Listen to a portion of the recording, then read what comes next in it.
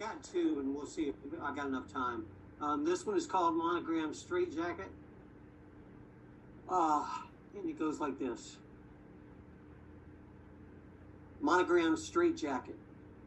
Right here in the lap of luxury. And there's initials that are there, and that's so they can match the name to the face and the records and all that stuff. Then now they give you an adult child-proof analog ID plastic bracelet. Fall's color is the amber, usually, and it is this year.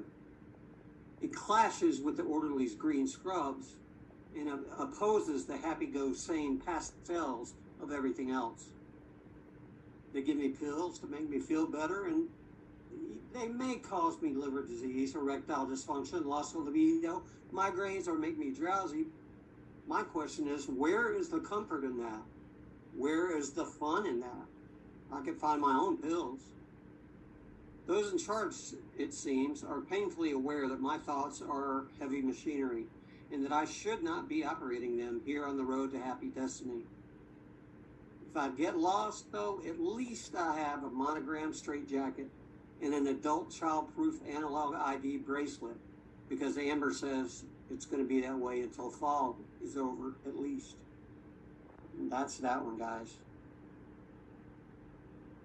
I'm going to try to run more, if you guys don't mind. This one's called Liver and Onions, Part 1 and 2. Part 1, Liver and Onions.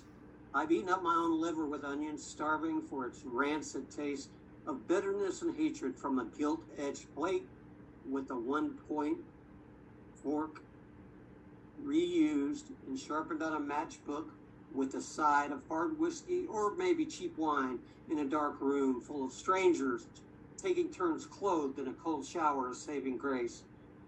And so I write it all down after I'm through purging and I go back through the soup line. Liver with Onions, Part 2, Dissecting the Frogs.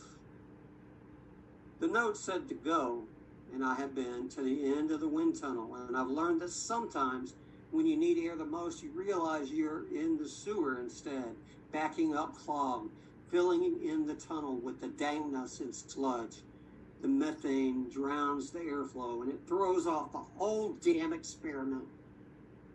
Paints the outcome.